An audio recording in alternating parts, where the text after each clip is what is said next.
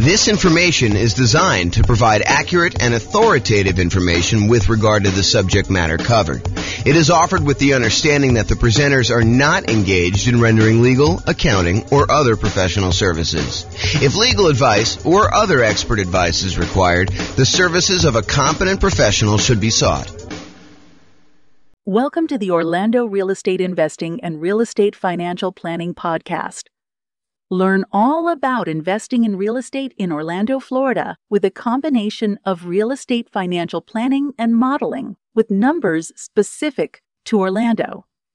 Plus, syndicated, more generalized recordings of live and pre-recorded real estate investing classes, not all of them specific to Orlando. Be sure to stay tuned after the podcast for a message from our sponsors. Real estate partnerships. Again, I'm James Orr, and let's get started.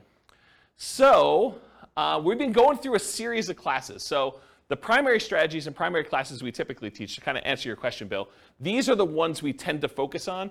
So, buy and hold, nomad, and house hacking, those are sort of the primary strategies that I tend to teach classes on.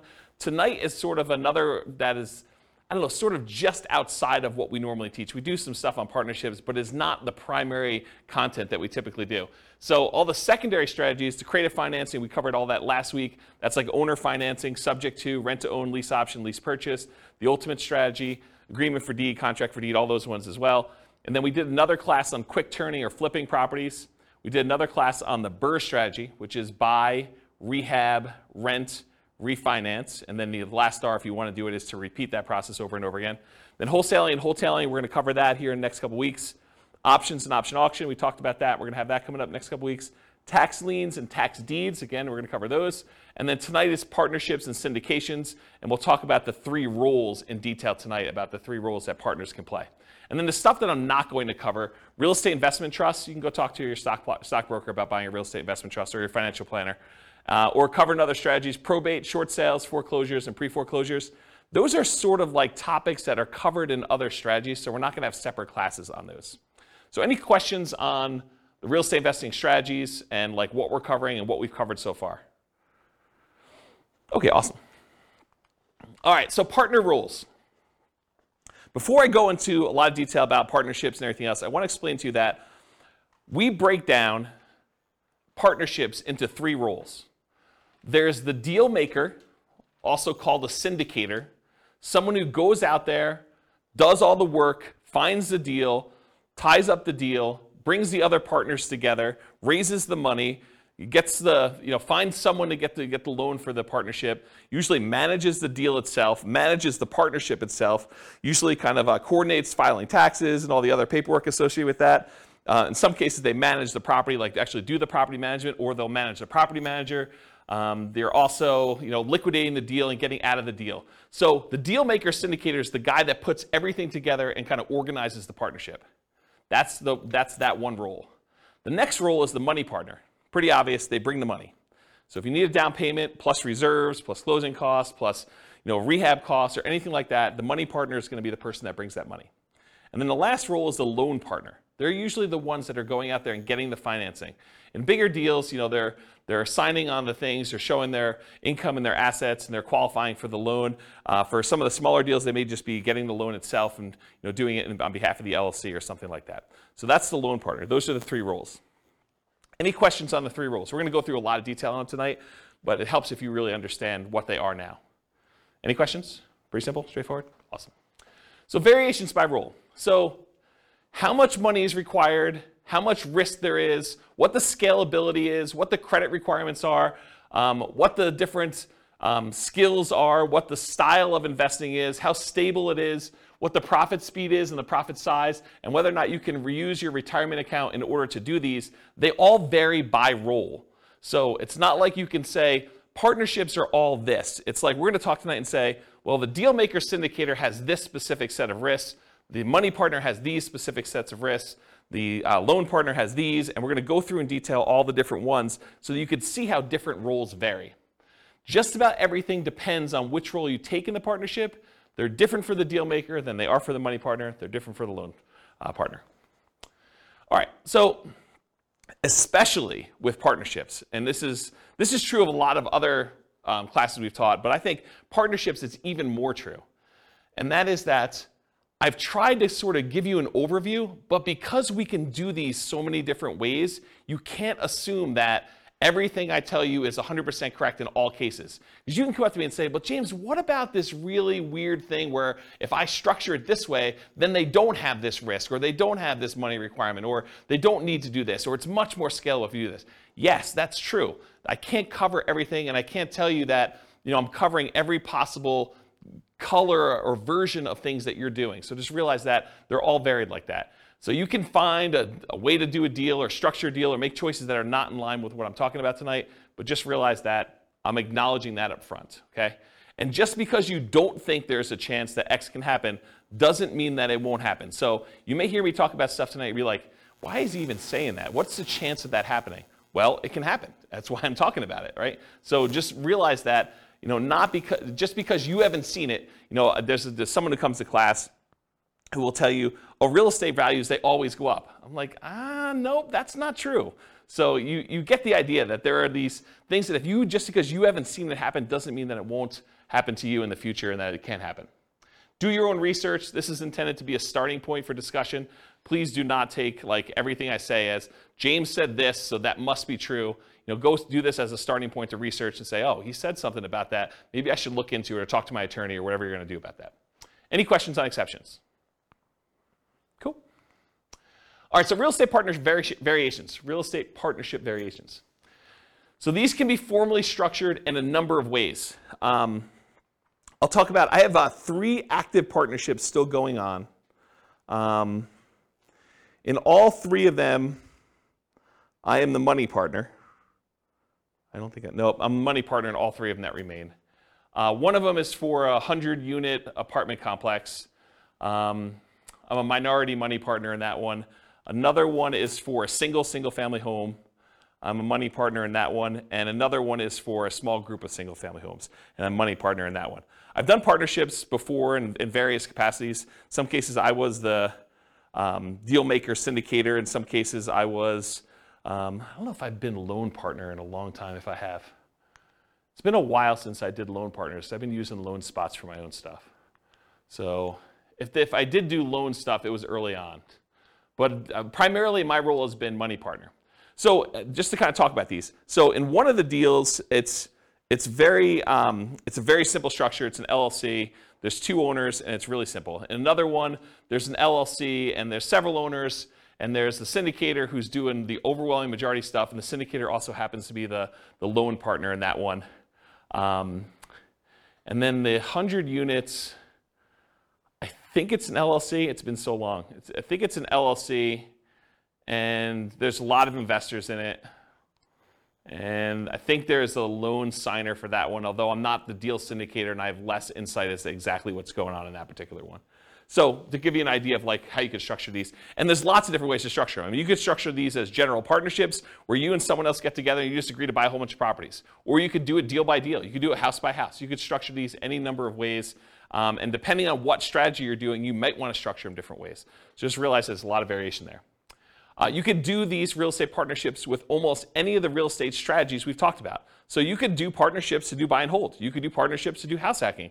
You could do partnerships to do some type of nomad. I mean, that's what nomad by proxy is largely, right?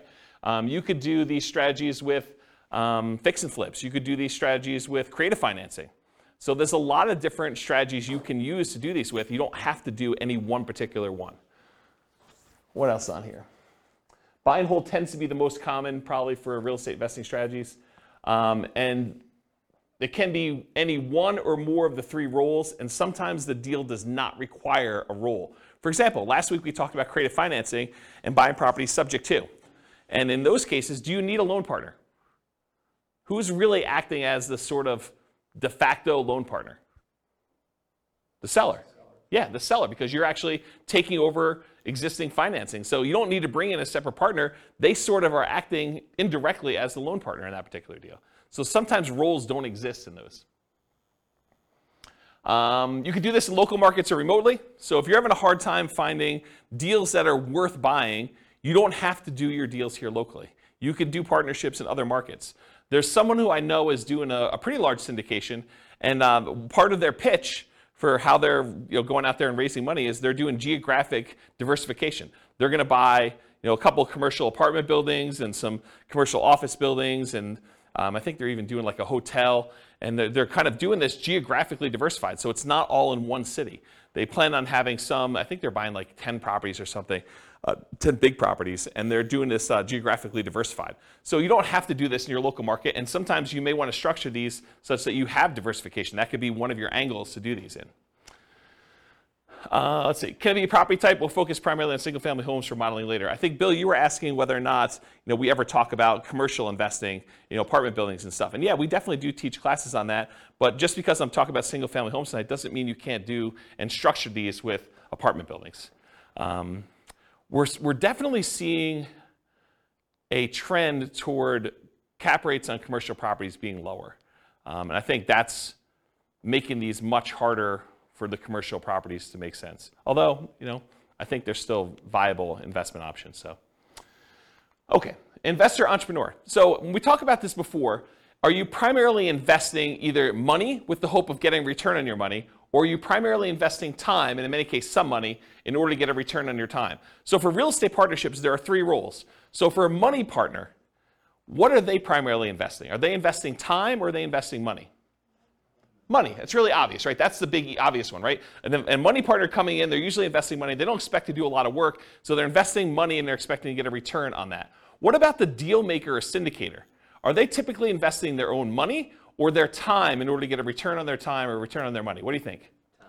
Yeah, the deal syndicator is the one doing all the work and they're putting in all the effort. And they expect to be compensated for that effort and that time that they put in. So they're really more of a time sort of a thing. So it's more like real estate entrepreneurship for them. What about the loan partner? For a loan partner who's going in and signing and personally guaranteeing a loan, are they primarily investing time or are they investing money? Yeah, it's kind of a weird one, right? Because they're really not doing much of either. They're more real estate entrepreneurship-like because they're not investing money, but they're not doing a lot of time either. They're signing some documents and they're having to maintain their job, get financing and use their credit in order to do that. So if you had to force me to choose between real estate entrepreneurship and real estate investing for them, I would say it's entrepreneurship-like, because it's not really that they're investing a lot of time, but it's more like that than it is real estate investing-like. Any questions on this? Yeah, Daniel. For the deal makers, yep. You said it's a lot of time intensive. And I don't know if this is a dumb question. Have you found that they'll kind of include some sort of like management fee or some practice like that? Yeah, so for the microphone, Daniel asks, for the deal maker, the syndicator of the deal, are they usually getting paid some type of management fee or something like that? And yes, the answer is absolutely. Depends on what they're doing as to what they're getting paid for. In some partnerships, they may charge an acquisition fee, so a fee to go out there and find the deal, put the deal together, and a lot of times they'll take a percentage off the top or a dollar amount off the top. They might say, we're taking 1% fee on the money we raise, or the first deal that we put together, the price of the deal, or whatever they're doing that way, in order to be compensated for all the work that goes into finding the deal, putting the deal under contract, doing all the due diligence, finding all the money lenders or the money partners and the loan partners, and kind of doing all that. So they may charge some type of acquisition fee. They may charge some ongoing property management. If they're doing the property management themselves, they may charge some type of partnership management fee. They may charge like a dissolution fee of some sort. They may charge some fee for overseeing taxes, like if they're got to do tax returns and kind of send out updates and do management meetings where you're getting advice or input from the partners. So they could be charging fees for all those different things. So yeah, there's definitely some fees involved. And are you doing that? Do you typically see like acquisition fees and partnership management fees when you and a buddy get together to go buy rentals? Probably not, right? I mean, I think that makes sense. But as you get into bigger deals, where there's a lot more time and energy invested, and sometimes money up front, then getting paid for that stuff, I think, makes a lot more sense. Does that answer your question? Yeah. Okay, cool. Did you have a question, Cole? Almost I saw you do so. Okay, cool. All right, any questions about this? Cool. So money required. So sometimes it's fronted by the deal maker or syndicator, but it could be entirely funded by the money partner coming in. But often the loan partner does not have any expenses. It's covered by the partnership. So here's where the money is usually required for partnerships. And of course, the strategy may dictate where you spend money. You may need rehab money if you're doing more fix up than if you did buy and hold or creative financing or you're buying pretty houses or something. So money to consult with a local attorney to get the correct paperwork and advice. I think if you're going to do these, you want to make sure that you are willing to invest the money in order to do it right from the beginning. There's few things worse in the world because everybody is like gung-ho and happy at the beginning of the deal. They're all excited about doing the deal, but that's when you want to agree on all the things that could go wrong and how do we get out of this thing if I decide I don't like you or you don't like me, or how we resolve our issues, or what happens if someone dies and the deal maker is unable to do stuff anymore. Like, how do you resolve all those things? The time to work all those things out is in the beginning with the help of an attorney who structures the correct paperwork. You don't want to get to the end and find out later that we didn't think about this. We don't have a way to do this. We don't have a way to buy out a partner. I have a partnership agreement that doesn't have a buyout in it, which isn't come up, but that's a potential problem if a partner wants to buy someone else out, okay? All right, so consultation with local attorney to get correct paperwork and advice. Sometimes you're gonna need money in order to do marketing and find or acquire the deal. Sometimes you'll find these deals by looking on LoopNet or local MLS or networking or wholesalers or some form of that. But sometimes you're spending money in order to do marketing in order to acquire deals. And so it depends on which way you're doing it as to whether or not the deal maker, the syndicator, needs to spend that money up front and then maybe get reimbursed later by the money partner. Maybe it's part of an acquisition fee, or if they're just going to self-fund that and that's their minimal investment into the deal. Maybe they only spend money on marketing costs and talk to the attorney, and then after that, the money partner comes in, does the down payment, and does the closing costs, and does the reserves and everything else. But that could be there. Earnest money. So earnest money is usually money you put up in order to control the deal before you formally go and close. And so you'll need to have some earnest money. And with some of these larger deals, these can be significant checks. They're not just $5,000. So realize you could need earnest money up front. So realize if you're doing these bigger deals, you may want to partner with your money partner early and talk about providing earnest money if you're doing those, if you're unwilling to do it, if you're the deal maker or the syndicator in that deal. Does that make sense? Okay. Reserves, you should not be doing these deals without reserves. And in my opinion, there's a tendency for the mom and pop landlord real estate investor, which I don't believe you should be doing this, but there's a tendency for them to kind of play it really loose and invest in real estate without setting aside, specifically earmarking money as reserves. They'll say, if I really need to, I can go tap into my 401k or my IRA, or I've got $50,000 in credit card balance that I could use, or I can go get a personal loan from the bank if I really needed money to do something. So I don't really need to have 6 months of reserves per property set aside. When you do a partnership, though, and first of all, I don't think you should do that. I think you should set aside reserves, in my opinion. But when you're doing a partnership, I think that's sort of like cowboy, sort of gunslinging, sort of like make it loosey-goosey, whatever you can do. I don't think that flies as much. Because if you've got a money partner and they've already put in $100,000 in order to do a deal, and you go to them and say, hey, we didn't have reserves set aside, but we got a roof, and the roof's going to cost whatever it is, $20,000 on this building that we just bought. I need $20,000. And they're like, I don't have $20,000 right now. I just made another investment. I've used up all the money. I didn't keep reserves set aside for you doing that. And you should probably have that in your agreement as to how that all works too. But you probably should have some money set aside for those types of things when you're doing your partnership. Which, when you're doing your deal analysis, you want to make sure you include reserves there for doing that. And we do a whole class on the importance of doing reserves when you do your deal analysis.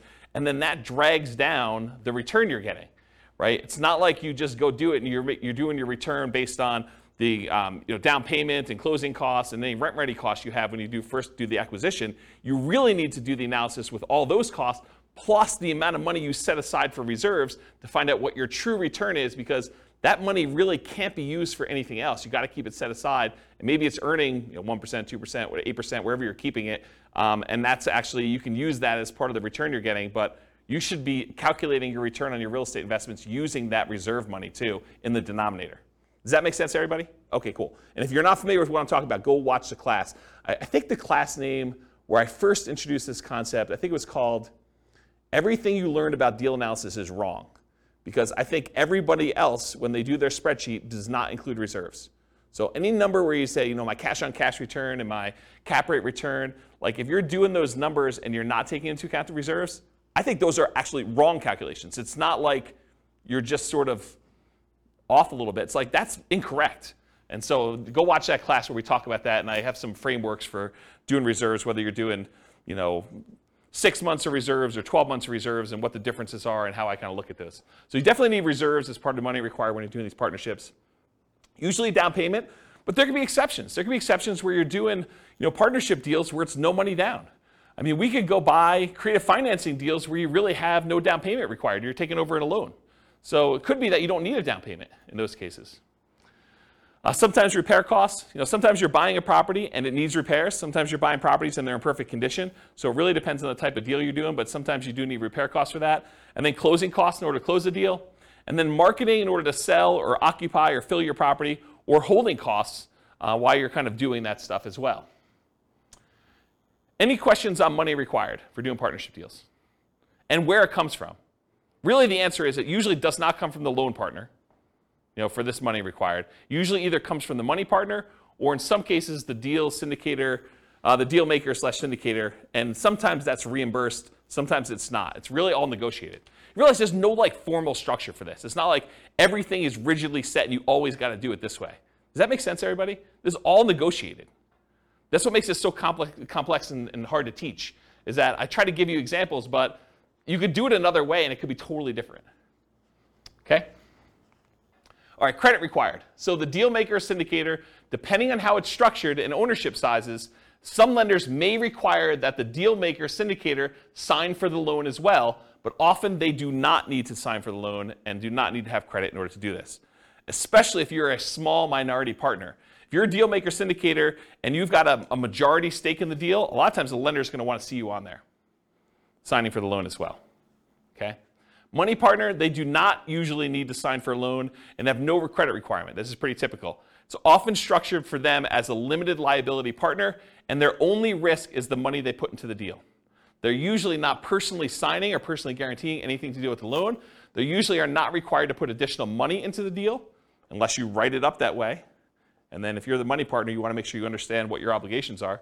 But most of the time it's, hey, I put in $500,000 or $100,000 or $10,000 or whatever it is, and that is the extent of my investment in this particular partnership, and I will not have any margin calls or capital calls on any of those. So realize you have limited calls for money as the money partner in those situations.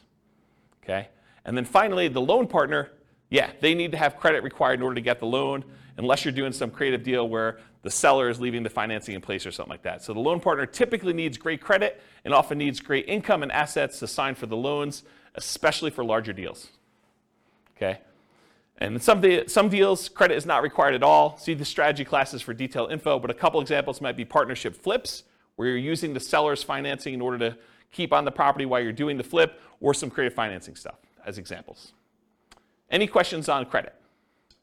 Yeah, Daniel. For the loan partner, in your experience, have you found the loan partner to either be like in a high-paying job, doctor, lawyer, etc., or are they typically just a very well-established, very experienced investor? What have you? So the question for the microphone is, for loan partners, are they typically some type of high-paying job, like doctor, lawyer, attorney, something like that, or are they, just a pretty well-established investor? And my experience is it's all over the place. Like one of the partners I have is a very well-established real estate investor. They're not a doctor or lawyer or anything like that. Another one, it is not a doctor, lawyer, or even what I would consider a well-established real estate investor. It's just a regular real estate investor, not crazy assets, not crazy income, just sort of that. And a lot of the ones, let me think about this. So some of the other ones I've done, they've also not been really crazy high earner type people. Sometimes it's, like somebody just buying a single family home. They're able to get the loan on it. And we'll talk about the examples toward the end of class where we do Norm and Norma kind of variations on this. But they're just regular people and they can qualify for the loan to buy a single family home, and they just don't have the down payments, or they don't have the expertise or time to do something, and they bring in a money partner for down payment and they just sign for the loan. And so it doesn't have to be someone who's like crazy like that. They just have to qualify. Yeah. All right, any other questions about credit required?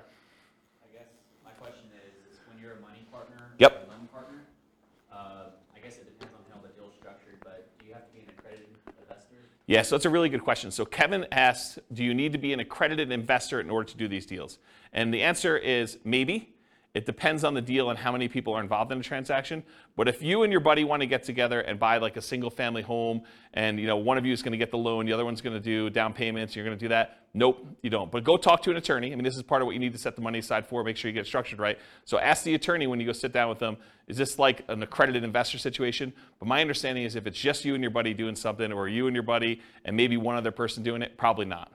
If you're going to go out there and formally raise money, and there's regulations, Cole may actually know, you can talk to him after class if you may know, but there's rules about like what requires accreditation and what requires, there's like another level in that too, right? I think if it's like a real estate investment trust that's registered with the SEC, you're more likely to have something like that. Yeah. For the small, like single family deals, no. Yeah, so just go find out. Talk to an attorney. You're gonna want to talk to an attorney. You should be not be doing this without paperwork at all. And you definitely should go get advice from somebody. So this is like a 2-minute question you ask that's part of your hour or two that you're going to get with your attorney. So just go ahead and ask that and make sure you're doing it right, rather than me give you bad advice. My understanding is these laws are becoming much more friendly for doing these types of deals too. I'm just seeing regulations coming across saying that they're going to reduce the requirements in some form. So, I mean, all this stuff changes. So, yeah, don't rely on what you're hearing here. Go talk to an attorney. It's the best answer. Any other questions? Cool. So skills required. And the skills required for the deal maker syndicator are significantly more involved than the skills required for the money lender or the loan partner. So the whole left-hand side of this slide is all the deal maker skills, and then the right-hand side, there's like a couple lines for that, okay? So I'm gonna cover the money partner and loan partner first because they're easy, okay? Money partner, you gotta have the money or access to the money in form of assets or credit. Loan partner, you got to have the ability to get the loan. You need to have credit, income, and in some cases, assets. Pretty easy. That's it for those. Any questions on those before I go into all the deal maker syndicator stuff? Okay. So deal maker syndicator, you got to find the deals. I mean, that's your job, right? You're out there finding amazing deals in order to bring in partners that want to invest with you. So you got to go find deals, and in some cases, that's going to require marketing skills. If you're not just going to the MLS and trying to do a deal that way, and you could sort of like see between the lines of like deals that are in plain sight, but you know what to do with them in order to make them really, really profitable. A really basic example of this would be, buying a property that you're going to convert as a short-term rental. Someone may have a property that's listed for sale, but the income could be amazing if you do a short-term rental on it, and it could be worthwhile if you're raising money with a money partner or a loan partner in order to go do those types of deals. But you need the expertise to be able to go see those in plain sight when they're just lying in the MLS and no one else is looking for them, or like be able to kind of put those together and have the expertise to run those, okay? As one example. James, Yeah, question. Question about the money partner. Yeah.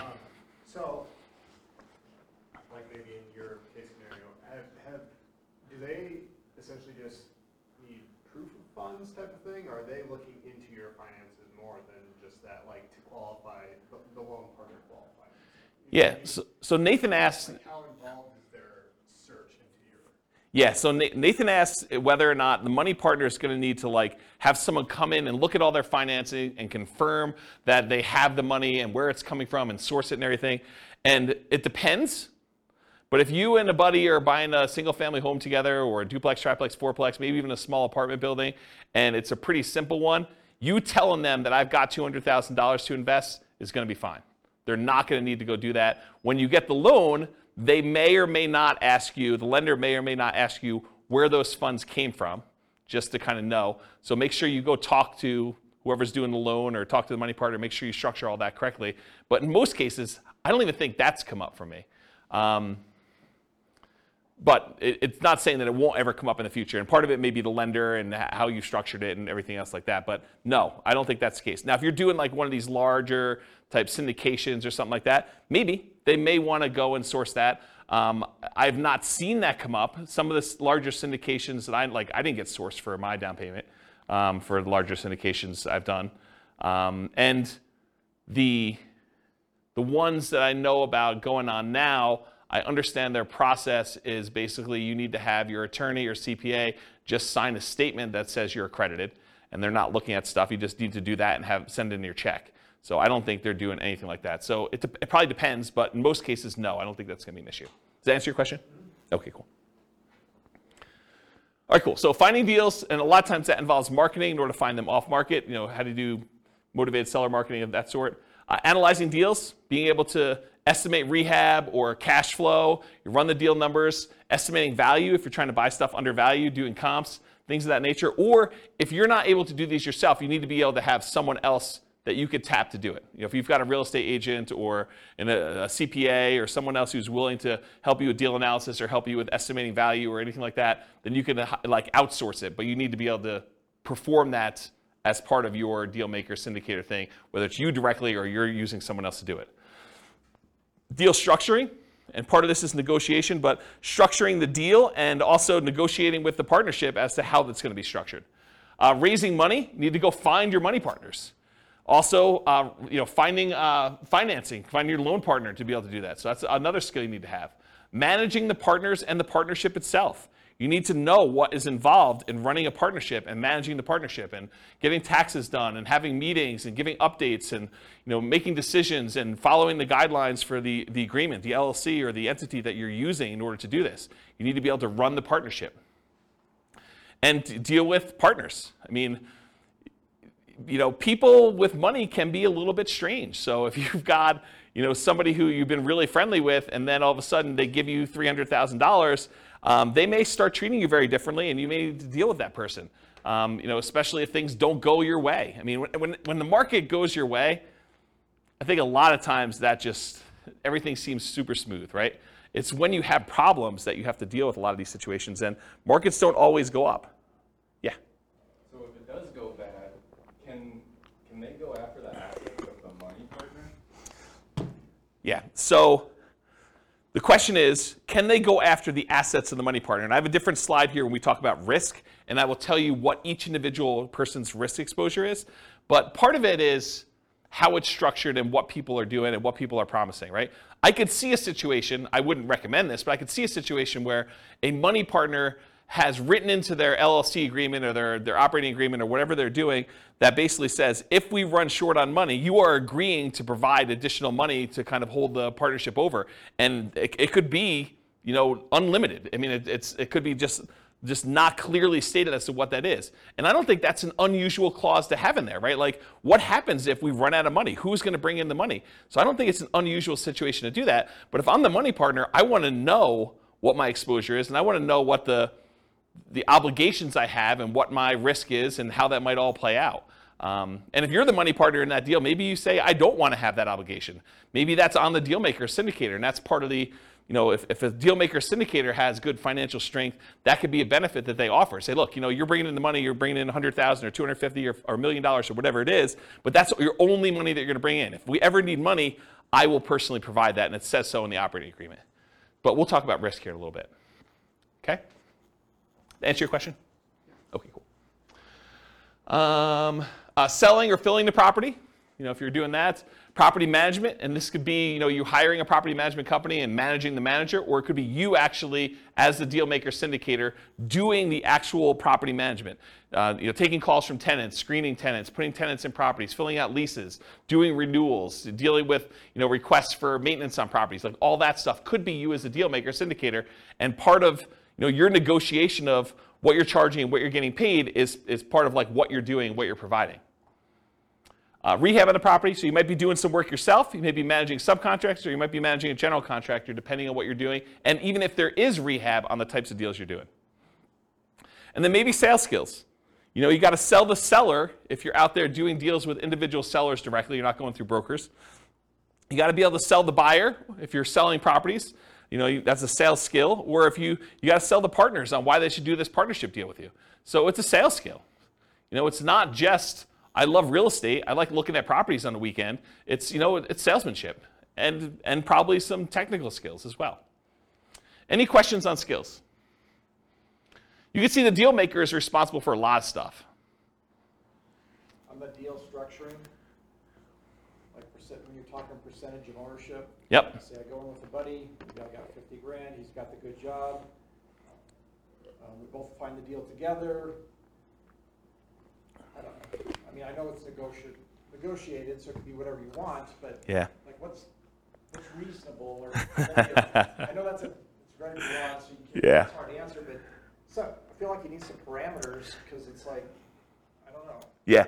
So Bill's question is, what's a reasonable percentage that a deal maker syndicator should get? What's a reasonable percentage the money partner should get? What's a reasonable percentage that the loan partner should get?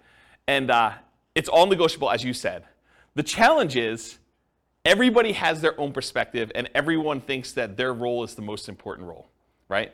And I should probably do these classes again, but when we've taught partnership classes in the past, we had a much different format for, this is just sort of a partnerships as a strategy class, and we had classes on partnerships and how to do them and like what the roles are, and there's a lot more, there was different detail. It wasn't more detail, it was different detail. And then we used to do a second class, and the reason why I'm telling you a story about this, we basically teach a class on how to do partnerships, and then the next week we'd come to class, and we played the partnership game. And the partnership game was, everyone got game pieces that said kind of like what their negotiating range was for the different roles. And then we'd have like 30 people in a class, and 10 people would be told that they're money partners, and they'd have a green name tag. 10 people would be told that they're the deal maker syndicator person, and they'd have their spreadsheet with the deal that they have, how much cash flow, how much down payments required, all that stuff. And they'd have some parameters that they need to do, and it'd be 10 of those. And then we'd have 10 people that were loan partners that can get loans on the deal and do that. And we'd set everyone loose in the room. And they had to team up in groups of 3 and negotiate the terms of the deal that they felt they were comfortable with.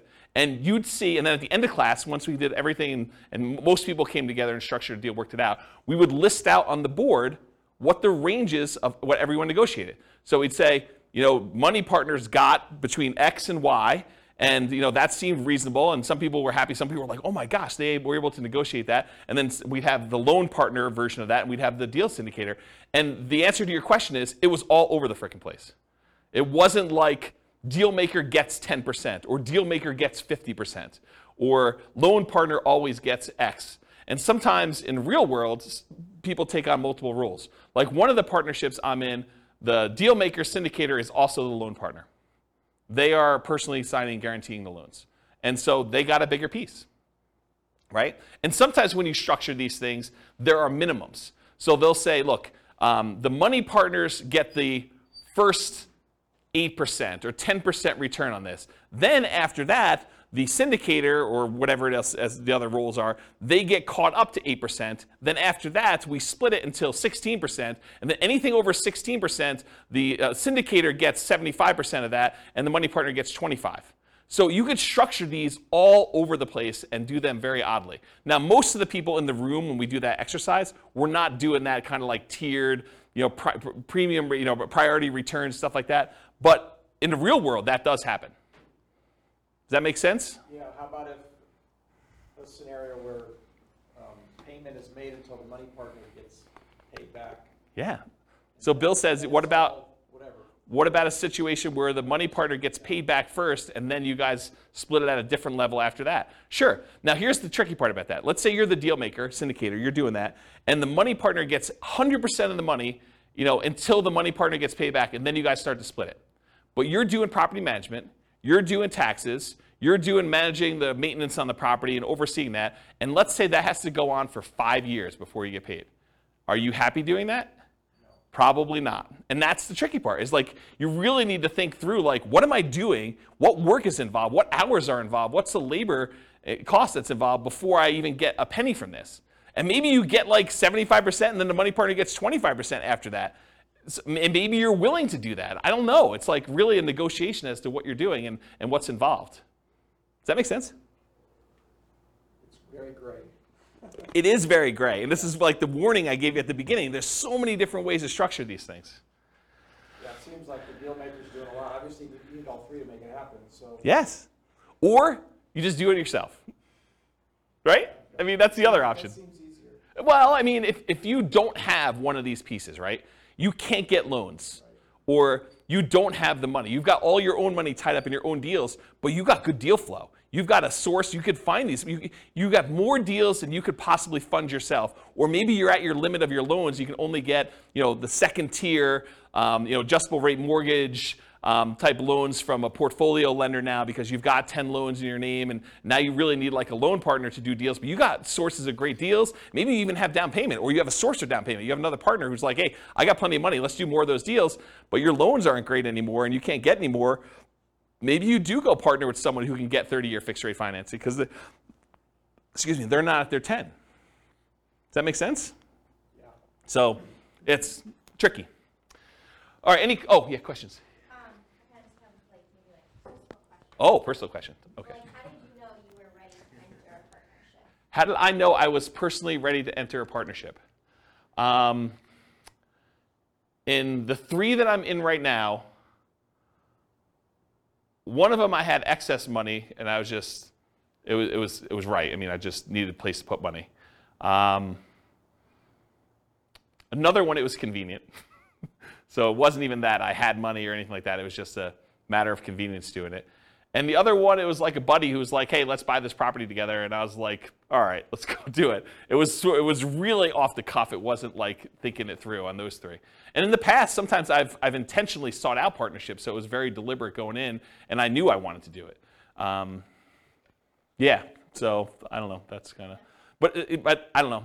Sometimes it's like, especially when you know the investment. I mean, I was already buying another one in the same neighborhood at the same time. So I just bought 1.5, right? Because another buddy of mine was like, hey, let's go do this. I'm like, great. You do the loan for that one. I'll kind of oversee it. You know, that's what we'll do this, and then we'll split it 50-50. That was the way we structured that particular one. You put up half the money, I put up half the money. We're basically not going to pull profits out. We're just going to let the money sit in reserves. If we want to pull money out later, we can do that. But we're just letting it just sit there and accumulate reserves and holding on to it. And, you know, that was the way we structured that one. And Yeah. when there's like more than you and a buddy, do you guys have like meetings like monthly? Not monthly. Or quarterly or whatever? Yeah. To, like, make sure that like Yeah. the deal makers like doing taxes and all. Yeah, the question was, how often do you meet as you know when you're doing these deals? And I think it does increase with complexity. Like the buddy and I one, we still have to meet for the LLC. So there are meetings, usually done via email in this case, but there's still meetings. Not that I can't get on the phone, but they're usually just not paper trail sort of stuff. They're done that way. But yeah, when you do the bigger ones, yeah, there's meetings. The larger one is usually like there's a webinar, and that's sort of the meeting where there's information given out that way. But I don't personally attend the webinars. I sort of just let it go. I'm not super, maybe I shouldn't even be saying this, but I'm not super involved. It's just like, I don't even list it. Like when I do my modeling, I don't even list it on there. Like it's that type deal.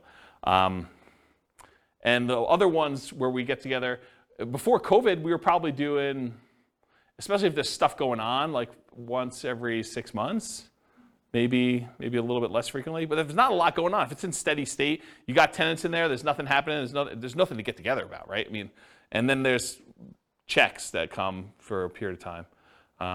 So yeah. Does that help? Yeah. Okay, cool. Yeah. Can you use 1031 money into? Yes. The question was, can you 1031 money between partnerships and into other stuff? It's like kind. So check with your CPA to verify this, but if you're investing in real estate, you can move money from real estate to other real estate. Even if it's a syndication? So It's my understanding, but check with your CPA to verify. The question was, even if it's a syndication, and that's my understanding if you can, but do you do any of those?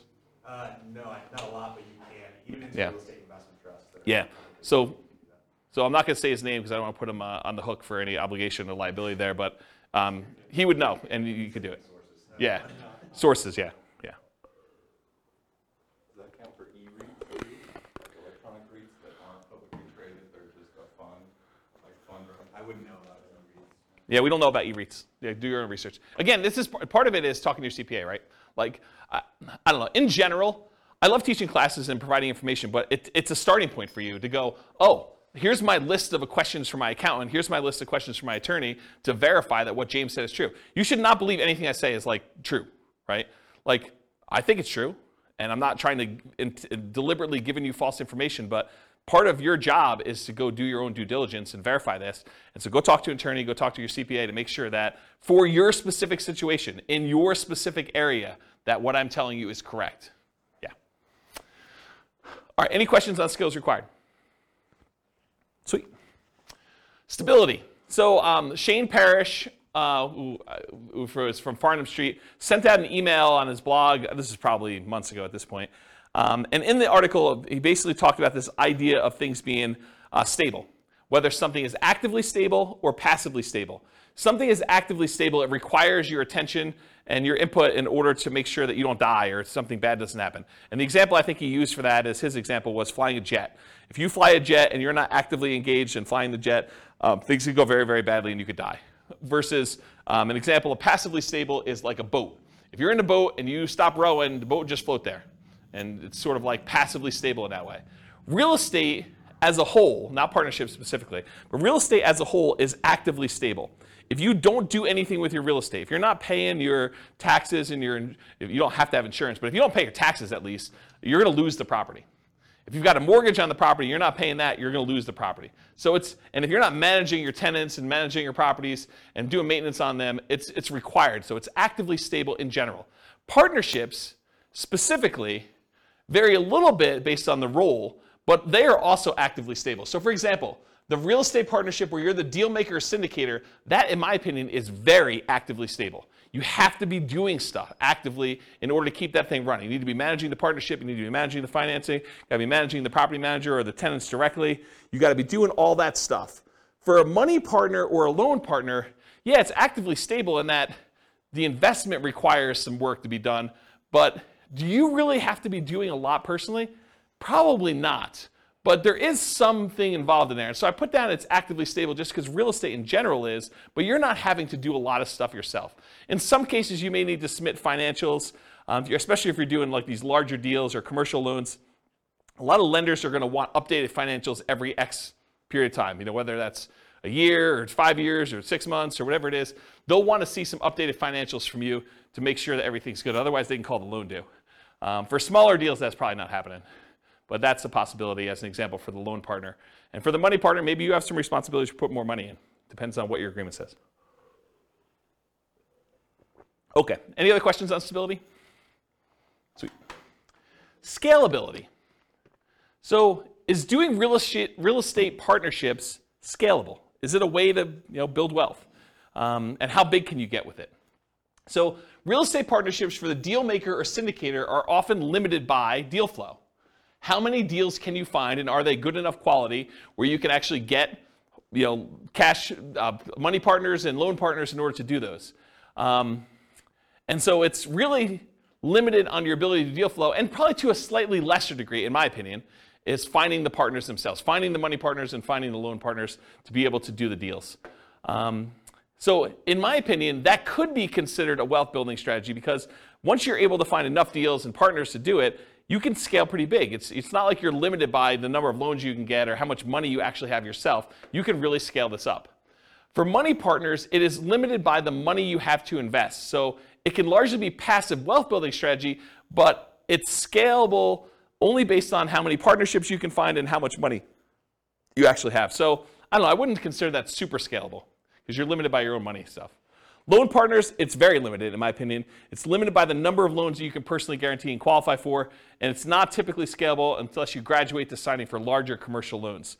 So you can scale it, but I think it's more limited if you're doing like single family homes, duplexes, triplexes, fourplexes. Once you get to larger deals, then it's a matter of your assets and your income and your ability to qualify for these larger deals. So depending on the real estate investing strategy being used by the partnership, there may be additional scaling limitations imposed by the strategy itself. So if you're doing things that are hard to scale just because the strategy is hard to scale, realize that could be an additional limitation for you. Any questions on scalability? Cool. So risk exposure. I think this was your question, Nick, right? All right, so let's talk about risk.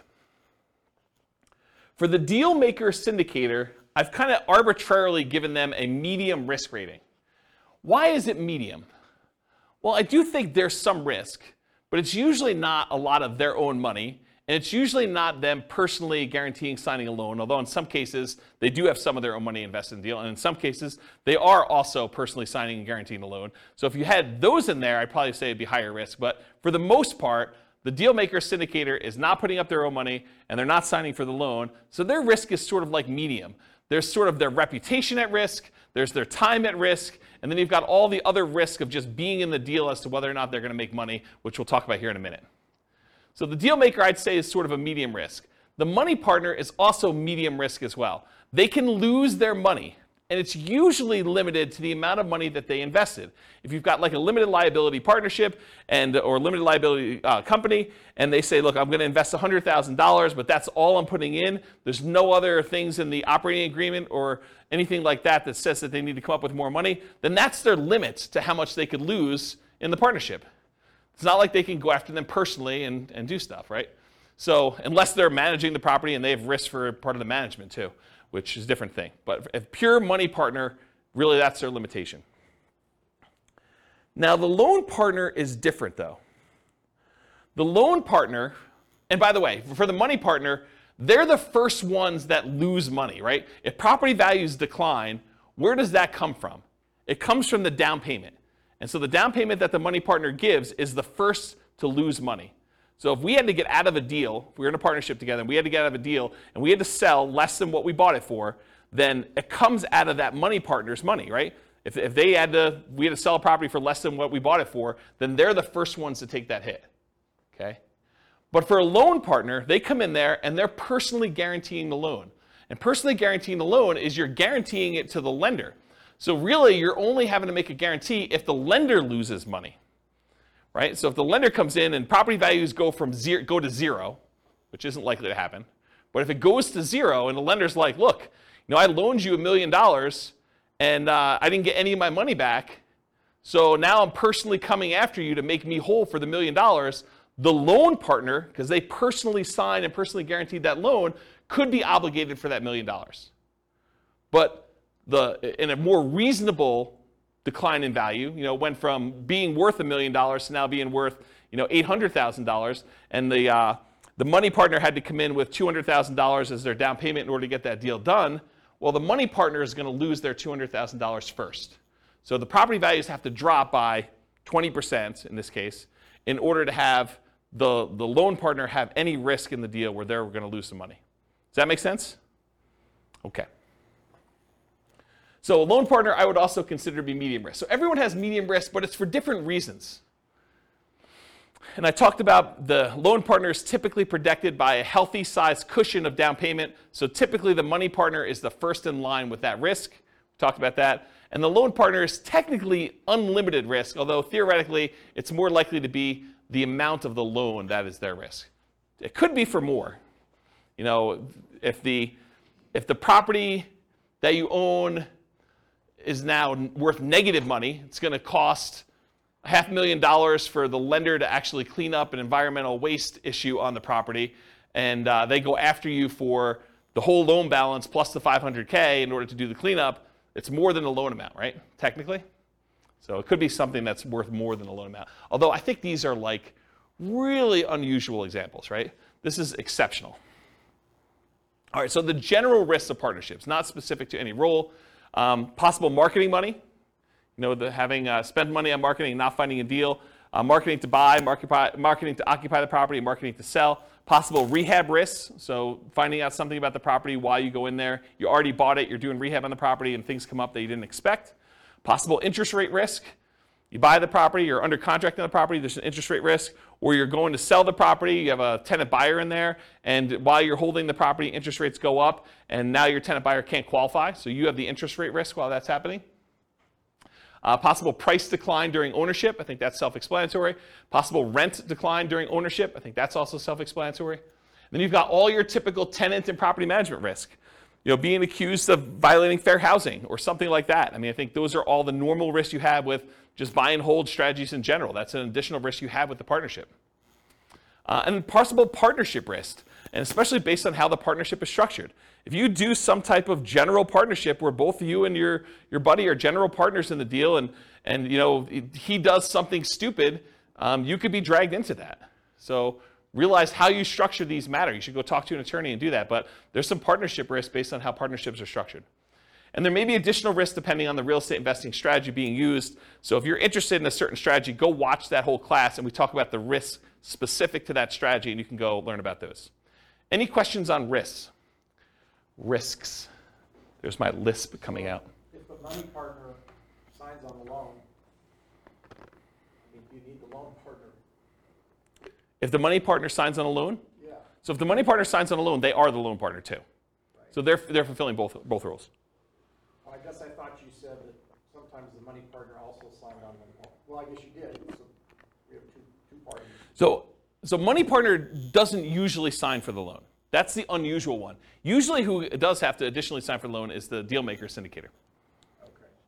Although if you own a large percentage of the deal, a lot of lenders will require you to sign too, just because you own a larger percentage. So it depends on lots of stuff, but I've seen that happen before. Yep. Any questions? Cool. So profit speed. How quickly do you make money, and what size of money do you make at one interval? The size is typically negotiated in the partnership agreement. So it really depends on like what your role is and what you negotiated. And it can vary depending on the real estate investing strategy of the partnership and how the partnership is structured. So it's really hard for me to answer this one, but I will try. Deal makers and syndicators, they can make money up front. I think Daniel had asked whether or not you can get paid for this. Yeah, you can make money up front as acquisition compensation. So putting together the deal, doing all the work, getting the deal going, getting it set up, having it go through to closing. Sometimes you can collect a fee for doing that. But you can also, as a deal maker, make money ongoing. A share of the profits, fees for work done, running the investment, doing management, doing all that other stuff. So you can get paid for doing that work. And then a lot of times deal makers, syndicators make the money at sale as being one of the owners. For money partners, it's typically not upfront. It's weird for you to go give $1 million to invest in a deal and immediately get compensated part of that back. It's unusual to have it structured that way. It could be, but it's really unusual. Typically, you get a profit of ongoing, like revenue coming in, cash flow, whatever it is, and at the sale as part of your equity. And then loan partners can be paid up front. They can be paid ongoing and or at sale. So one of the things we've done when we did the negotiation class is we would have loan partners that say, look, instead of getting paid 25% of the deal or $100 a month for as long as you have the loan, or $200 a month, or whatever it is, the loan partner says, look, for $3,000, one-time fee, I will sign on the loan for you, and you could have it out there for 3 years. So they just say, hey, look, I just want a one-time upfront fee of $3,000. So you just collect an extra $3,000 from the money partner, and then you and the money partner get to split everything else. So that's how you could structure that as one possible strategy. Okay? So that's an example of being paid up front. Or ongoing. Loan partner can get 10% of the whole deal, 50% of the whole deal if it came down to it. Whatever you guys negotiate. It could be part of cash flow. They could get a 20% of cash flow and no equity. You could structure these all different ways. Or they can be paid at sale. They have ownership, they have 20% ownership in the whole deal, and then get paid at sale. Maybe they're not getting any of the cash flow. Maybe the reason that the money partner wants to be involved is they want cash flow on their money, but the loan partner's like, hey, look, if I can get paid money when we sell this thing, I'm okay with that. So I want 20% of the equity, but 0% of the cash flow. Because some money partners, they're using their money because they want money to live on, essentially. Okay? Any questions on profit speed, profit size? Okay, finding deals. The deal maker syndicator is typically the source of the deal for the money partner and the loan partner.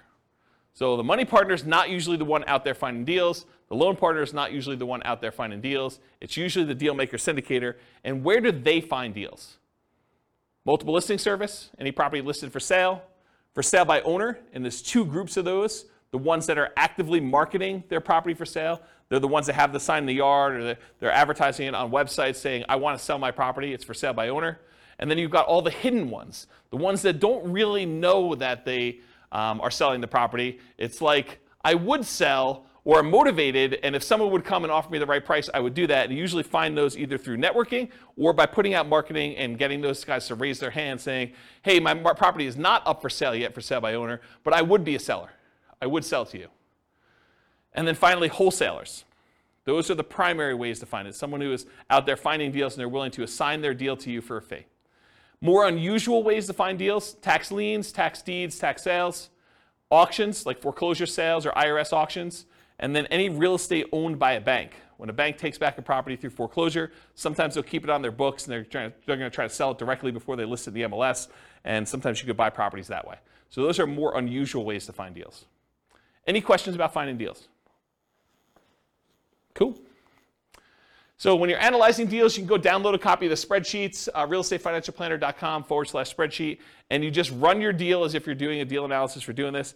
I thought about adding some stuff for partnerships, and I probably will add like separate tabs just to make it easy. You put in all the partners, what percentage of cash flow they're getting, what percentage of equity they're getting, and then it'll kind of like do some summaries for you and stuff like that. But I haven't gotten there yet. So if you guys are really, really interested in that, just drop me an email, especially if you're listening to this recording and I haven't done it yet. And that'll prompt me to see if that's something I want to move to the top of the list to do. But unless there's demand for it, I'm probably not going to immediately jump to do that. So you can go download the spreadsheet, realestatefinancialplanner.com/spreadsheet, and you can analyze deals and then just realize whatever your cash flow is, you need to divide that up by whatever the shares are for which partner is which. And then how much equity proceeds from the sale you have, you need to divide that up by whatever partners are doing. You just do that manually for now. Any questions? Cool. So what kind of market conditions doing partnerships work in typically? It's markets where you can find desirable deals for partners, typically markets with good cash flow, typically markets with strong appreciation and rent appreciation. The challenging markets to do this in are markets with significant negative cash flow with reasonable down payments and markets with no or negative appreciation and rent appreciation. So you don't have to do it in your market. If you think your market's not going to be growing, you can do this in other markets. That's one of the benefits. Or you could change your strategy to take advantage of forcing cash flow in markets where they typically don't have good cash flow. For example, short-term rentals. Any questions on market conditions? Cool. Accessibility, availability. So deal makers, syndicators. In many markets, there are plentiful deals you can select from the MLS. So in some markets, it's as easy as just picking the best deals of the bunch from the MLS. It's not a matter of are there deals, it's sifting and sorting through the deals that there are and finding the one that makes the most sense and picking that out. In other markets, you're sifting and sorting for the top deals, which I just talked about. In other markets, it might be challenging to find positive cash flowing properties except with significant down payments. So it might be hard in your marketplace to do this. Interest rates may be a significant factor where properties will cash flow or not. And then make sure that the property you're going to do the deal with, works for the type of strategy that you're trying to implement. As one example, don't go try to do a short-term rental in a neighborhood that has an HOA that prohibits short-term rentals. So verify that you're able to do the type of deal that you want to do. And then money and loan partners, you need to find the deal makers, syndicators with the deals that meet your investing criteria. So for them, you're not trying to find the deal as much as you're trying to find the deal maker syndicator who has the deal that makes sense for you. Does that make sense? Any questions? Cool. Using retirement accounts. So can you use your retirement account to do partnerships? For the deal maker and syndicator, you may be able to take your ownership interest in the name of your retirement account. Usually a self-directed retirement account, but is likely to limit what you can do on the deal because you can't self-deal or self-serve or something like that. There are limitations on what you could physically do when your self-directed IRA or self-directed 401k is the one that owns the property. For a money partner, yep, you could usually invest in these with your self-directed retirement accounts because you're not usually one doing any of the work. And then for a loan partner, maybe, but it's depending on how it's structured. So you want to go talk to your advisor to make sure you get good advice on that. But depending on how it's structured, you probably can, but there's probably some weird exceptions to that one. Any questions on whether or not you can use your retirement account to do partnerships? Cool.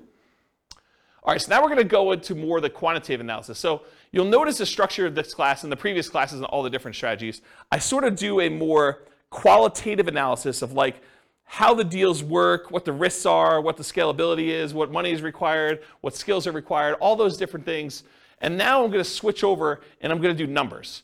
And I don't think a lot of folks do number-based analysis for different strategies, especially comparing one strategy to another where you compare numbers. And so that's what we're going to take for the rest of the time. We got like 45 minutes left or so. And I'm going to dig into different strategies, how long they take for you to achieve financial independence. And then we're going to look at how partnerships perform for you achieving financial independence. But I will tell you, as we've discussed in detail tonight, it is really hard to formulate like what a reasonable setup for these things are, right? Like there's so many variations and so many different things you can do that it's going to be really tricky to do this. And you probably want to go do additional modeling depending on what you're specifically doing. I'll do some really kind of like plain vanilla-ish ones, but there's so many different variations on this. It's going to be really, really hard to just pick one and do it. All right, so for deal makers, syndicators, partnership requires work and effort like a job. So when we do modeling for it, it often shows up as income when we model it. So because they're not actually buying a property and it's not like showing up as a property, it looks a lot like, hey, look, they're just getting an extra, $200 a month, and that's increasing over time because that's what their ownership share gives them. And at the end, they're going to get a pop from that, right? So it sort of shows up like income when they do that. It's similar to how we model house hacking in a lot of ways, right? The house hacker gets an extra $500 or $600 or $700 a month per tenant that they've got in the property, and that shows up like it's a separate job or small business. So it just looks like income when we do the modeling. So it's very similar in that way. For money partners, it's typically passive, and it often shows up as a % return on the money invested. It could also show up as like that $200 or $400 a month or whatever it is, and then a big pop at the end if you go and sell the property, or an increase in the amount of cash flow you're getting when the loan gets paid off and you're in sort of steady state after that. But a lot of times you could also look at it as, hey, look, the money partner's coming in, they're investing money in the deal, they're getting whatever it is, 10% return on their money, and that's what the partnership is paying out. You could structure it that way too. So depending on how it's structured, it might be smaller monthly, quarterly, yearly return with a big bump when it sells. And that sort of makes sense, right? You guys understand this? Am I confusing anybody? Okay. For loan partners, it can be structured with a large number of ways. It could be one-time upfront fee, which we talked about before. It could be a percentage of the deal, cash flow and or equity. It could be yearly fees, etc. So it could be, as long as you have the loan out, we're going to pay you $1,500 a year to be using your name for the loan. You signing and guaranteeing a loan. So how well do partnerships perform toward achieving financial independence? We're going to look at each partnership role, and we can repeat all the other real estate strategy classes looking at how each would perform. Any questions on this slide before I get into analysis? Sweet. So let's talk about how I define financial independence, and then I'm going to talk about how it's weird to model for each of the roles. So financial independence, as I define it, and we're going to do this mathematically, is when your investments provide your minimum target monthly income in retirement. Some might call this lean FIRE, financial independence, retire early. Some might just call it regular financial independence, retire early, FIRE, okay? It consists of, mathematically, this is how we calculate it, 3 things. Number 1, passive income from Social Security, pensions, or annuities. So any money you have coming in from Social Security, pensions, or annuities, that counts toward the income for whether you qualify as being financially independent. Number 2, any net cash flow after all expenses. So you get the rents coming in, you get any other income from the property coming in, you have your taxes, your insurance, your maintenance, your vacancy, your property management, your mortgage payment, principal and interest on there. Expect all those is that's there. Whatever's left over is your net positive cash flow. What that number is, that contributes, that net positive cash flow, or negative, contributes toward your financial independence number. And then number 3, whatever your yearly safe withdrawal rate is on any invested assets, not including your real estate equity. So any money you have invested in stocks or bonds or mutual funds or commodities or cryptocurrencies or anything like that, if you're earning a return on those, then you could use whatever your safe withdrawal rate is. Maybe it's 4% or 3.5% or 5% if you're Bill Benjamin, you just re-upped your number, whatever it is there. And whatever number you're using for that number times the amount you have invested in these other asset classes like stocks or bonds or stuff like that, that also contributes toward your financial independence number. So the 3 things are passive income, Social Security, pensions or annuities, plus your net positive cash flow from rentals, or net cash flow from rentals could be negative, and your yearly safe withdrawal rate times the invested assets you have that are other than that. Does not count for your equity in your property. You can't say I have $1 million in equity in my property times my safe withdrawal rate and I'm getting cash flow on that property. No, that's not how that works. Okay? So those 3 things. Now for partners, it's a little bit different, right? Because it's kind of like a more unusual thing. You're not just buying straight up rental and getting cash flow on it. Although maybe in some cases you are.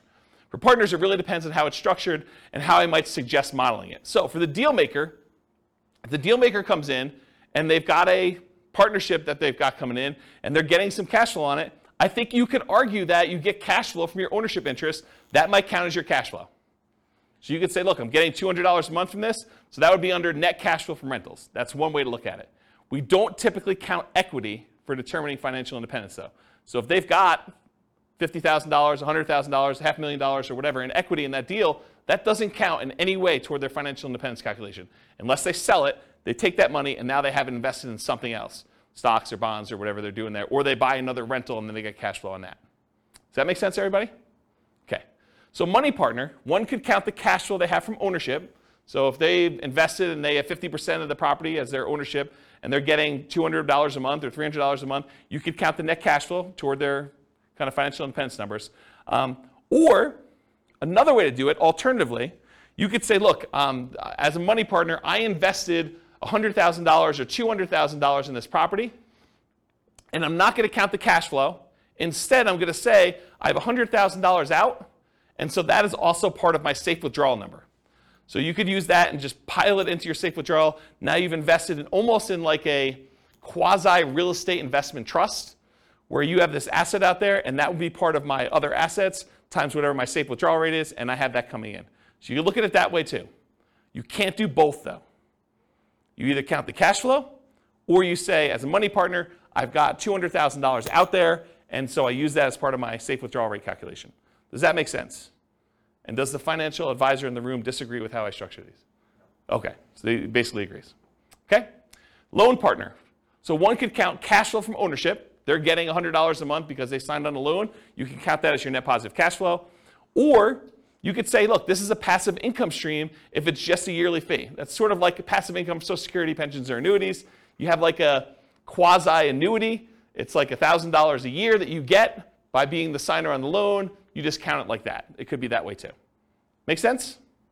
Okay. There are a lot of different ways to model these, some better than others. But this is how I think about how you do for partnerships. Any questions? Is this helpful? Okay, good. Oh, tangent. Crazy cool tangent.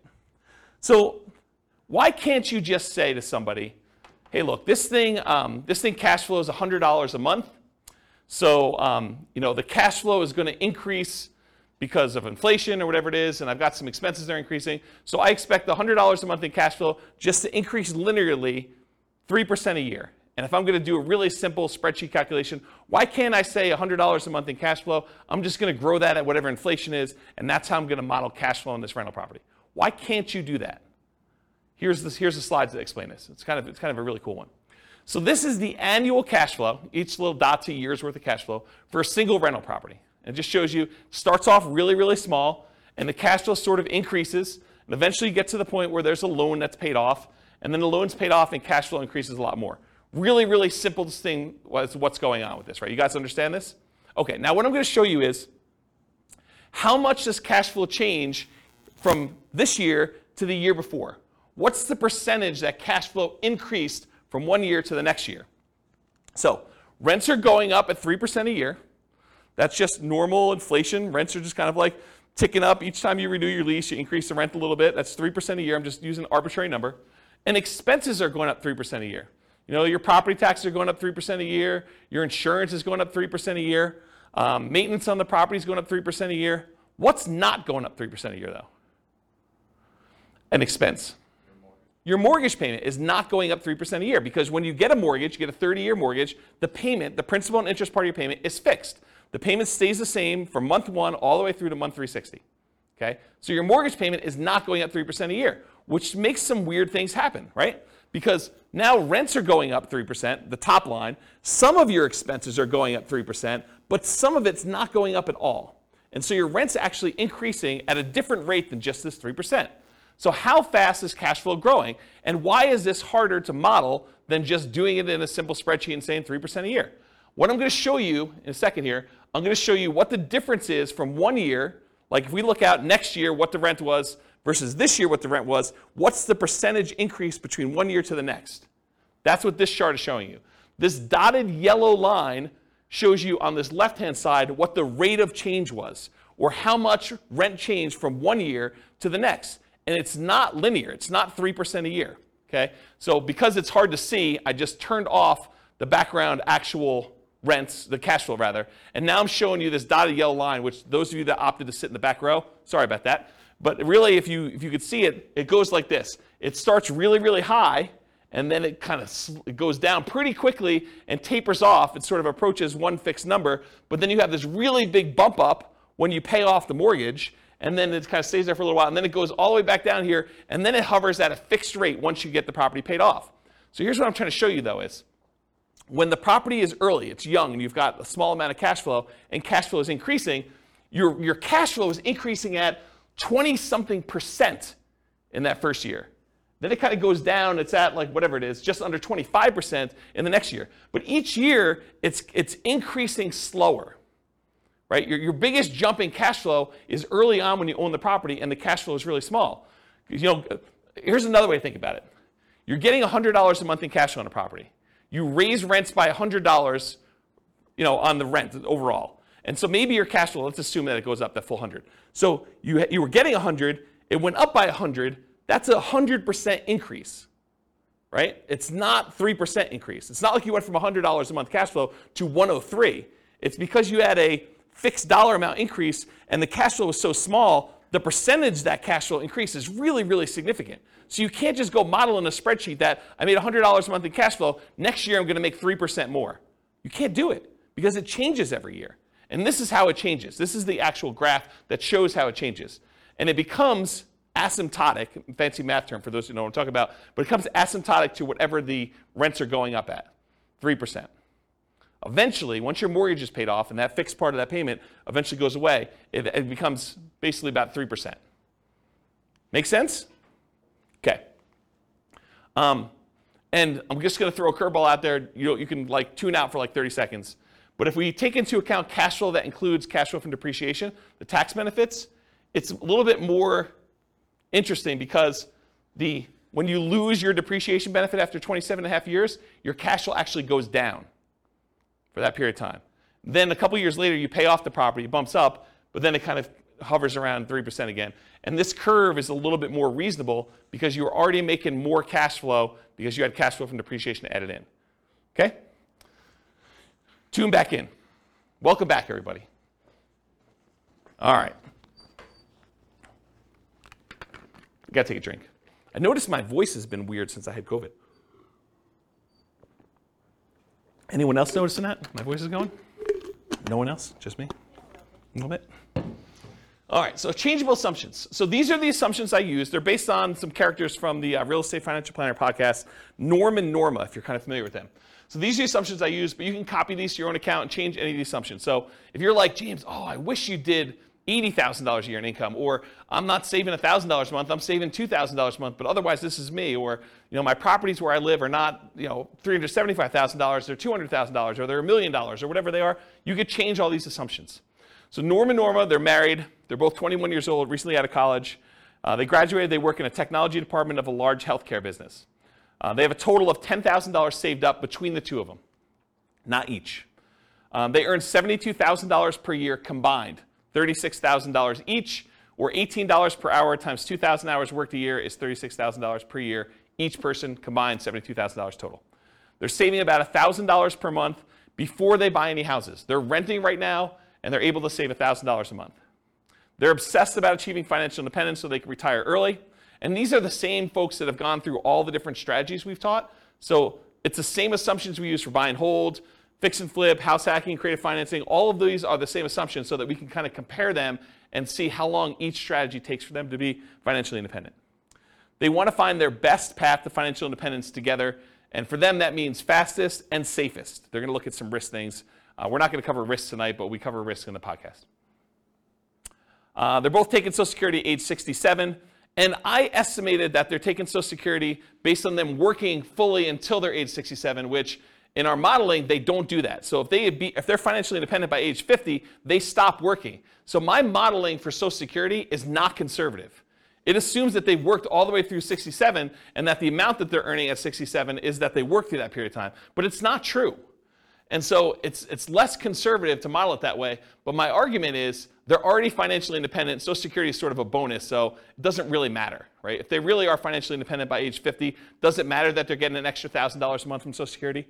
I don't think so. It just adds a little extra bump, but they're already there. Okay? That's how I can justify it to myself. Any questions on their assumptions? Cool. So limitations by role. So if they're the deal maker or syndicator, many of these assumptions don't limit them except that it's a separate job. So it doesn't matter how much they make or what their savings rate is or anything like that. If they're the deal maker, they're not concerned about debt to income and being able to qualify for loans or how much money they have to invest in the deal. They're the ones putting together the deal themselves. So as long as they can work enough hours to do the deal maker syndicator thing, it doesn't matter to them. It's not a limitation. Now, they could invest their own money or credit in other deals. I didn't model it that way, but because they have their full money that they've been saving up and their full credit that they were using, they could go do in parallel buy and hold, house hacking, Nomad, creative financing, fix and flips. They could do other stuff in addition to these partnerships. I didn't model it that way. I basically said they're investing in the stock market instead. So they could be doing this in parallel. And if you want to know how that performed, go look at previous classes. Now, if they're the money partner, though, the amount that they have saved invested is the primary limitation. The fact that they're saving $1,000 a month, that's going to limit what they can do. If a deal syndicator needs someone with $50,000 and they only have $20,000 saved up, they can't do the deal unless they become one of two money partners. So it doesn't matter if they can qualify for loans or anything like that. The money that they invest in the partnership likely limits them to being able to do other deals in parallel, though, as well. So because they're putting money into other deals, they're not going to have down payments for doing Nomad or buy and hold or house hacking, and not until much later when they have money coming in from those deals. Does that make sense? Okay. And if they're the loan partner, their ability to qualify for loans is the primary limitation. It doesn't matter if they have enough down payments or anything like that, but the loans they do might limit their ability to other investing in parallel. So if they've got 10 loans out in partnerships, they can't do their own buy and hold with 25% down for themselves unless they do weird loans for those. Okay? All right, some more changeable scenario assumptions. I modeled this for 60 years. I assume their effective income tax rate based on the $72,000 that they're earning is 17.85%. I assume 3% inflation. Yeah, I know. This is like a reasonable inflation number, not what we're seeing right now. Mortgage interest rates, same as previous classes. We're using a 4% yearly safe withdrawal rate, and we're saying that once they are earning $5,000 a month as their minimum target monthly income in retirement, and that does adjust up with inflation, but when they achieve that, then they're considered financially independent. So they're making $72,000 a year, which is $6,000 a month, and I'm saying $5,000 a month is their target. Why am I saying $5,000 is their target when they're currently earning $6,000? Anyone know? They're saving $1,000 a month. So in order to be financially independent, they don't need to have that savings amount as well. So this is how much they're living on. Okay? And then ideally, they want to make $10,000 a month. So we do the math for when they earn that as well, but not in this class. All right, so let's go talk about some results, and then I'll get into their partnership stuff. So these are summaries of some of the numbers from previous classes. So the first ones we're going to start with are the buy and hold ones. So they did no real estate at all. They only invested in stocks. It would take them 40.17 years to be financially independent. So 482 months. And the stock market, I think, is growing at 8%. We just assumed 8%. Does that seem reasonable for assumption for stock market? 8%. Is that what you use? We do it based off of a balanced portfolio in all cases, not necessarily just an all-stock portfolio, because like the S&P 500 returns 12%, but that's assuming that U.S. equity markets are going to perform the same way going forward that they always have.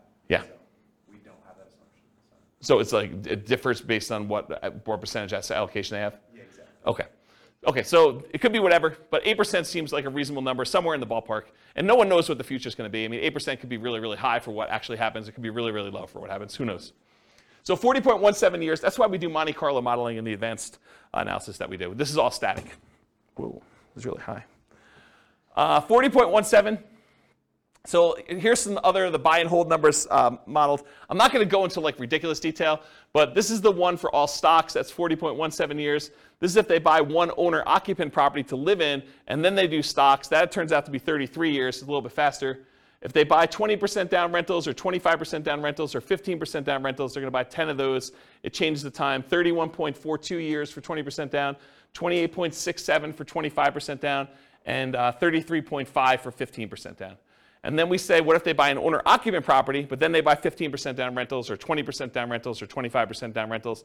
Those are all the ones where that they buy an owner-occupant property first, and then they buy their rentals. What if they do short-term rentals? Those are a little bit faster, 24.67 years. 23.67 and 24.67 depending on how much they put down. So a little bit faster to do short-term rentals. And then what if they buy an owner-occupant property and then do short-term rentals? Those are a little bit longer. So those would take a little bit longer if they decide to do that. Any questions on these? This is what we covered in the buy and hold class. So if you really want to know a deep dive into this particular slide, that was like 2 hours on buy and hold. Any questions? Cool. What if they do nomad? So the nomad strategy, for those that don't know, you buy a property as an owner-occupant, you move in, and you live there for a year. At the end of the year, when your agreement with the lender is up, because basically when you get the loan for an owner-occupant, you agree to live there for a year. Once that year is up, you can convert the property to a rental and buy another owner-occupant property. So in a lot of cases, the nomads are putting 5% down, moving into a property, living there for a year, getting really good owner-occupant financing rates, putting minimal amount down. They're living in the property for a year. They have PMI, but even with the PMI, the rate's better. So they're living in the property for a year, then they convert it to a rental. They repeat this process until they have the number of rentals that they want, and that's the strategy to do it. So if you imagine for a minute, instead of having to come up with 20% down in order to buy a rental property, you could buy 4 with 5% down with the same amount of down payment. So you basically acquire 8 rental properties with down payments for 2. Think about it that way, okay? So when they do the nomad strategy, they buy with 10 properties with 5% down. It's 26.5 years. If they buy 10 fixer-upper nomads, properties that need a little bit of work, it's 19.58 years. They buy 10 nomad properties where they have their kids move in on their behalf because they don't want to move into a property every year, but they've got college-age kids. And so basically when their kids go to college, they co-sign a loan for their kids in college where they're buying it together. The kid lives in the property for the year, and then at the end of the year, they move into the next property. So while they're at university, them and their parents acquire 4 nomad properties that way. They got 2 kids, that gets them 8. So they can kind of do this as nomad by proxy. Yeah, Ben? Just a question on the fixer-upper nomad. Yep. What's the discount rate you use? Yeah, I knew you were going to ask me something like that. The fixer-upper nomad class, I went into the details, but I don't remember. And it's hard for me to keep track of all these numbers because not only am I doing prep for these classes, I'm doing like individual podcasts and stuff for myself. And so I don't remember. Maybe 10%? I don't remember. But it was like a number where they got a big discount, but then they also had to come up with the money to do the fix-up themselves. So it was like a weird net discount, but I don't remember what the exact was. But it wasn't crazy. It wasn't like a really ridiculously aggressive assumption. I remember thinking this seems really reasonable. Partially because it needed to be a property that was in good enough condition where they can move in and get the regular financing. Yeah. But go watch that class. Yeah. It's on the podcast. So we did that. We did nomad with short-term rentals. So they basically move into a property, live there for a year, and then when they move out, they do short-term rentals with it instead of doing long-term leases. And that takes 12.67 years. If they do house hacking, so they move into a property and they get a roommate while they're living there, or they get 2 roommates, or they get 3 roommates, or they get 4 roommates, or they buy a duplex of some sort and they kind of do that, or a triplex or a fourplex. And so we've got all the different house hacking variations there, ranging from 21.83 years to 16.67. Or if they do nomad with lease options, or if you're a real estate agent, the ultimate real estate agent retirement plan of doing nomad and moving into properties and getting a rebate on your down payment because you got paid a commission when you move in. So there's like a strategy for doing nomad where you have a real estate license and you could really minimize how much you need in order to do that strategy. So we cover that in there too, but here's the nomad stuff summarized. Okay? Here's house hacking summarized. I'm not going to go on all these, but it's all different variations of house hacking. Buying a property with 1 roommate or 2 roommates or 3 roommates or 4 roommates and different down payments, 20% down, or I think actually we did all 5% down. So I don't remember what we did here, but all the numbers are there. Go listen to house hacking class for details. This is the BRRRR class, buying a property, rehabbing the property, renting the property out, and then refinancing to try to pull out either all your money or as much of your money as you can, leaving minimal in the deal. That's what the BRRRR strategy is about, and then you can use that money again to go buy the next one. So buying a BRRRR with 10% down, leaving 10% in the deal, BRRRR with 5% down, leaving 5% in the deal, and then BRRRR where you're able to get nothing down. So the nothing down one's 14.67 years. If you have to leave 10% in the deal, it's 21.67 for Norma doing that with the assumptions we talked about. Any questions on this? Cool. Here's all the stuff on quick turning and flipping. Doing $25,000 net flips every 6 months, or doing it every 9 months, or doing it every year, doing live-in flips. I went through a whole bunch of variations on is it better to do a live-in flip and flip as quickly as you can, do a live-in flip and wait at least 1 year so that you get long-term capital gains on the things you're doing, or doing a live and flip where you stay there for 2 years and you don't have to pay any long-term capital gains at all because you have the exemption. What's the exemption called when you live in a house for 2 years? You know what the name of that is? I don't know. But if you live in a house 2 out of the last 5 years and you don't have to pay any capital gains up to certain limitations, it's pretty big limitations though, on a property. So we did all the variations on that and looked at the time for how long it took there to do that. And then live in flips as an agent or for sale by owner. There's a whole bunch of variations on the flipping one. You can get a feel for those. Those are pretty fast. And then here is all of the ones I've covered so far, shown on one chart, color-coded. So all the, like, what color is this? Maroon? Is that a maroon color? Maroon-colored ones, these are all the buy and hold. The orange ones are all the Nomad ones. The, whatever that is, green, sea green, that's all the Burr ones. Quick turn flips, all the purple ones. And then apparently a different color green is house hacking. You can get a relative size difference to see which ones are, in general, faster than other strategies. So buy and hold tends to be one of the slower ones. House hacking tends to be pretty slow, although there's some quicker ones on the end there. Burr tends to be pretty fast. Nomad tends to be pretty fast. Depending on what you're doing with the quick turn flipping ones, there's some really fast ones in there and some slower ones in there as well. So you can get a feel for what's going on. Go watch the classes for the details on the exact numbers for those, but you can get a relative size difference. I love this chart. This is like one of my favorite charts now for being able to compare all these. All right, yeah. Short-term rental, was Yep. it on there? Probably because it doesn't hit the criteria. It is on there. It is? Oh yeah, short-term rentals are in here. Yeah, they're like mixed in because like the buy and hold has some short-term rentals, the Nomad has some short-term rentals, Burr doesn't, quick turn flip I don't think has any, and house hacking doesn't either. But there's short-term rentals mixed in here.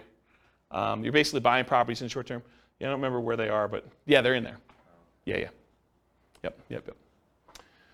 Okay, any other questions? All right, so creative financing, this was last week, right? Like everything's merging together. So last week was creative financing. This is buying creative financing with 1 month reserves all the way through to 6 months reserves. Everything from as quick as 8.83 years all the way up to 17.42 years for doing creative financing.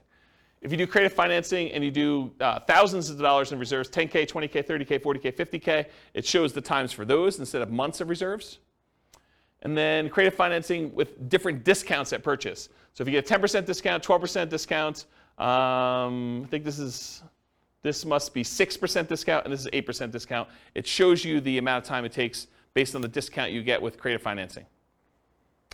And then by holding period, by how long you're buying for. So this is if you're buying for, I think, 10 years. This is for 15 years, and this is for 5 years. So this is how long you're doing creative financing deals before you stop. And it ranges everything from 12.67 years all the way up to 34.83, depending on how long you do it for. And then I added in the creative financing ones all right here in red. So it's the same stuff we had before, I just added this one in there so you can get a comparison size-wise. Creative financing is really fast. It's also a very active strategy. So you can kind of get a feel for that. Any questions on this? Sweet. All right, so deal maker modeling assumptions. So now we're doing the deal maker syndicator person.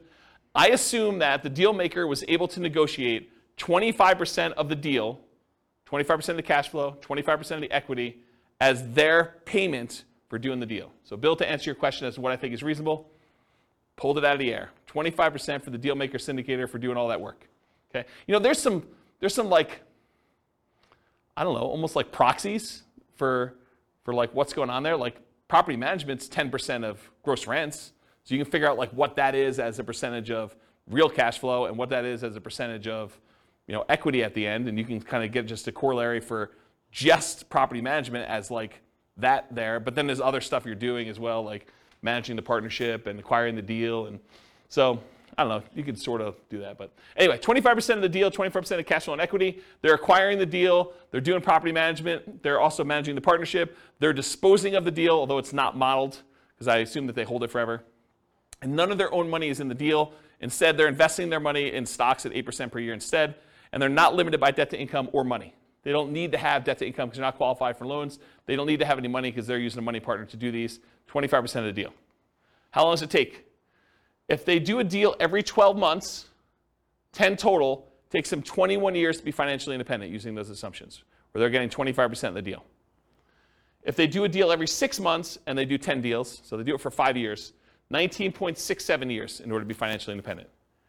If they do a deal every 6 months and they do 20 deals, because they're not limited by the number of deals they could do, doesn't matter what their DTI is, doesn't matter how many loans they have, doesn't matter how much money they have for down payments, so they could do 20, right? Just a matter of them managing 20 partnerships. That would take them 14.67 years for doing that, okay? Any questions on this? This is the deal maker syndicator role. Okay. Loan partner modeling assumptions. Again, I assume that they were able to negotiate 25% of the deal, 25% of the cash flow and equity for being the signer on that loan. Again, it's arbitrary. It's negotiated. They are personally guaranteeing the loan. None of their own money in the deal. Their money is invested in stocks at 8%. They're limited by debt to income, so they can't do 10 on day one. They don't have enough income to support it with low cash flow. But if they're doing it over time, their cash flow improves and they can qualify for more. They have to find the partnerships where they can get 25% for signing for the loan. That's another limitation they have. And they're limited by the number of loan spots. They can get 10 non-owner occupant 30-year fixed rate loans total. So they can't do 20. Looks very similar to Dealmaker Syndicator, except they can't go above 10 deals because of loan spots. So they're both doing 25%. They don't have a money limitation, so it looks a lot like the deal syndicator because they're using like almost an unused asset, their ability to get a loan. They're not using money to do it, right? So I added these two on the bottom, but it looks exactly like if they did 10, just like the deal syndicator, the deal maker syndicator, 21 years for both of those. And if they do a deal every 6 months, they do 10 total, it's 19.67.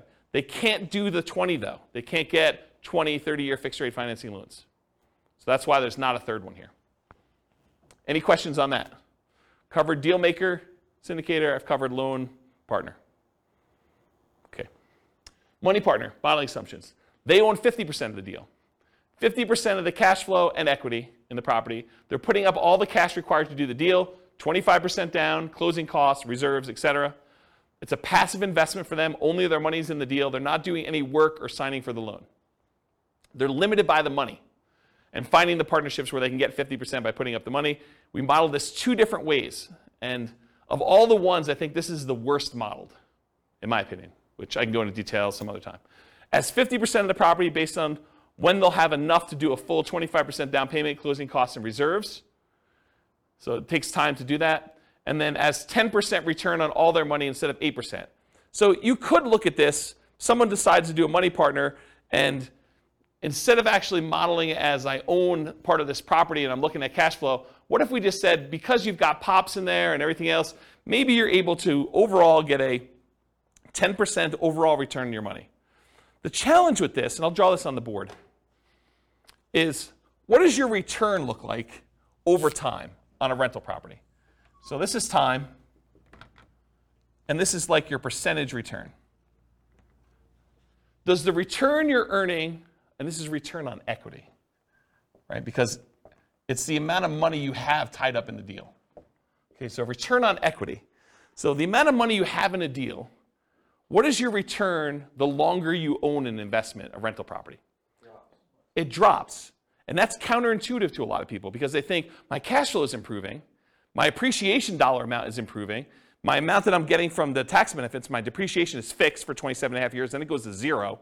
So that doesn't improve over time. And the amount I'm paying down the debt, well, that increases a little bit. It's increasing, but it's really increasing at a relatively slow rate, and it goes to 0 after the loan's paid off.